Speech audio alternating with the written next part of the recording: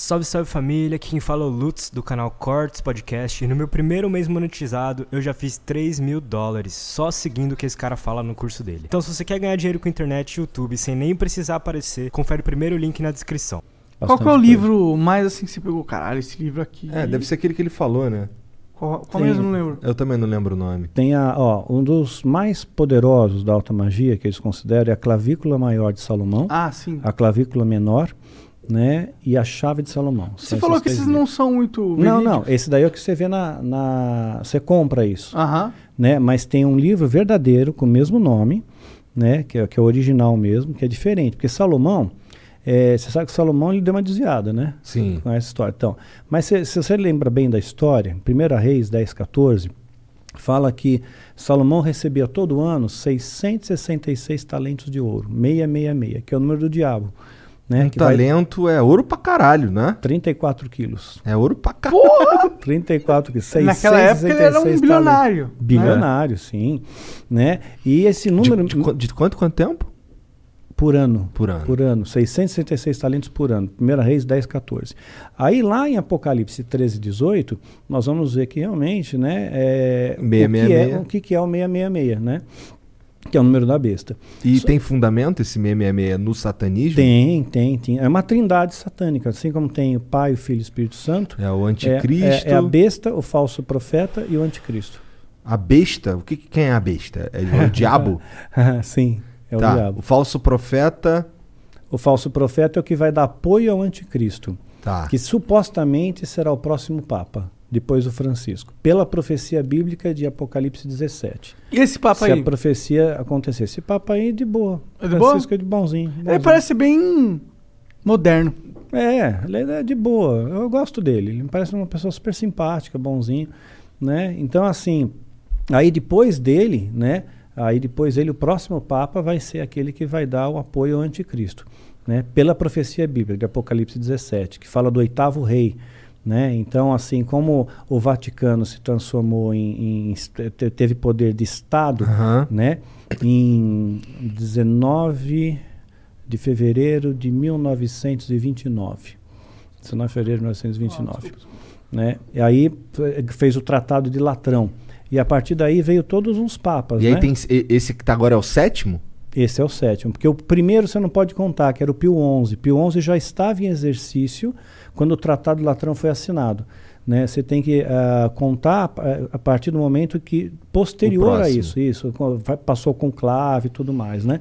Aí, então esse é o 7º. Então o oitavo rei será o Papa que vai dar o apoio ao anticristo. Pô, eu achei que o Papa antes do São Francisco era esse cara aí. Antes do Papa Francisco ele tinha cara de brabo, né? Porra! E tem um histórico meio filha da puta aí também. O Bento XVI? É. Pois é, mas você viu o detalhe também que ele renunciou exatamente no dia que o Tratado de Latrão foi assinado? No mesmo dia, né? No dia 19 de fevereiro. Ele podia ter renunciado qualquer outro dia, né? Foi 19 ou 12. Eu acho que, com certeza o dia que o Papa renuncia é meio pensado, eu acho. Eu acho que é. Eu também acho. Mas e o raio cair bem em cima da Basílica de São Pedro no dia que ele fez a renúncia? Lembra disso? Não lembro disso, caralho. No dia que ele renunciou, caiu um raio em cima da Basílica. Aí os repórteres, olha que coisa estranha, tem uma coisa sinistra aí, né? Sinistro mesmo essa porra. Sinistro. E aí então esse Papa ele é meio maligno, não? Não, esse não. Não, o anterior. O Joseph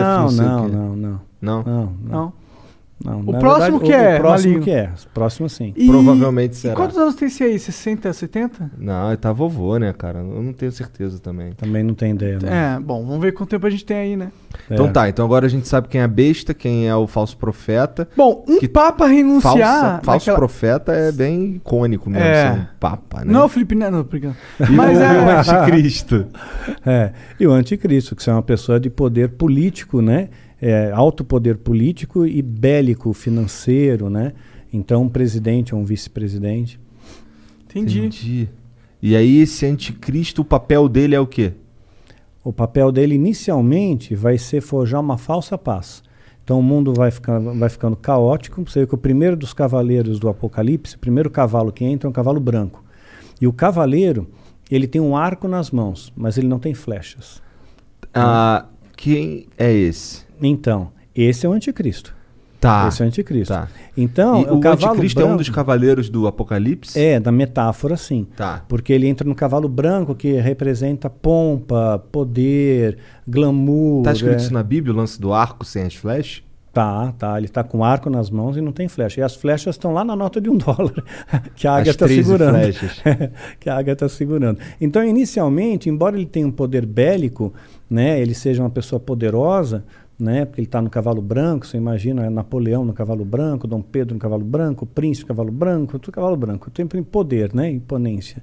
Então, ele não vai usar do poder militar inicialmente, ele vai usar da argumentação, da diplomacia, né, e ele vai trazer uma paz temporária, por isso que a Bíblia também diz, quando houver paz e segurança, haverá repentina destruição. Né? Então, quando a gente tiver uma sensação de, puxa, agora as coisas estão se acalmando, né? De repente estoura alguma coisa. E eu não acredito numa terceira guerra mundial nuclear, né? Porque isso aí já caiu fora da história. Hoje, uma guerra biológica, bacteriológica, né, é muito mais eficaz, uma guerra biológica. Você extermina uma população inteira... E não destrói o chão. E não destrói nada, nada. O problema de exterminar uma população inteira é que você tem que criar uma doença que só afeta um tipo de código genético. Ou seja, alguma pessoa que tem uma ancestralidade e a doença capta isso de alguma forma. Ou você tem a vacina antes. Antes de você soltar o vírus, a praga... A pandemia, né? Você tem a vacina antes. Então você se vacina. Eu, na Irmandade, tomei um monte de vacina. Porque eles disseram que iam ter várias pandemias na sociedade. Então, não sei. Eu não vou pagar para ver também. Tomo todos os cuidados, né, preconizados. Mas, supostamente, estaria imune a uma série de coisas aí. Então, tecnicamente... É que aí é foda, né? Porque eu acho que nem os satanistas mais pica do mundo, eles conseguem realmente ter uma tecnologia capaz de criar uma doença que é tão... precisa, sabe? Pois é. Mas eu acho assim, que você consegue hoje em laboratório criar vírus, bactérias. Hoje você consegue, existe até mesmo um misto de vírus com bactéria, né, extremamente agressivo, que de repente se você espalhar isso no ar, né, ficaria uma pandemia bem punk, seria tipo uma peste negra, né? Então imagina alguém que tenha o vírus da gripe espanhola. Os Estados Unidos ressuscitou o vírus da gripe espanhola. Ressuscitou. Eles encontraram um cadáver congelado e tinha o vírus da gripe, descongelaram e multiplicaram. Então eles têm o vírus da gripe espanhola, que na verdade ela começou nos Estados Unidos, né? Começou em Chicago. E por que o nome é gripe espanhola? Gripe espanhola porque a Espanha foi a primeira a dar notícia. Entendi. Primeira a dar notícia nos jornais. Aí ficou gripe espanhola. Mas matou muita gente, né? Matou cerca de 50 milhões de pessoas no mundo. É bastante gente. Numa época que não tinha a locomoção que a gente tem hoje, de avião, tudo mais. Mas também não tinha medicina, né? Não tinha medicina. Mas até hoje ninguém sabe, se a gripe espanhola voltasse, não tem vacina. Até hoje não encontraram uma vacina para a gripe espanhola. Ela te mata no máximo em 6 dias.